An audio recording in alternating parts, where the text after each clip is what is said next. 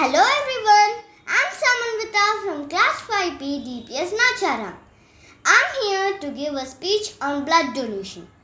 As we all know, blood is a very important fluid that flows through our veins to transport minerals, energy, and also helps to maintain the body temperature in every kind of weather.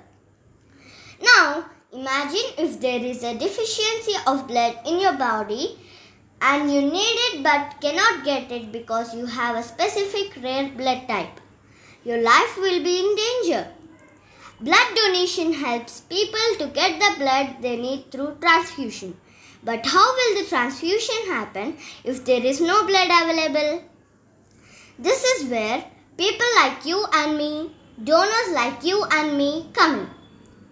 When we donate blood, it is stored in the blood banks from where it is given to the patients in need of it.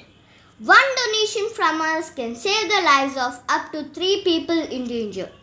You will be a lifesaver by donating just 15 to 20 minutes of your time and a pint of blood in a pain-free and easy process. You get to save their lives and your own since you will get to know more about your own body and will be able to make changes according to the need. I would like to conclude my speech by saying that blood donation is a very noble cause, and if you can save the lives of others, you are no less a lifesaver than the doctors.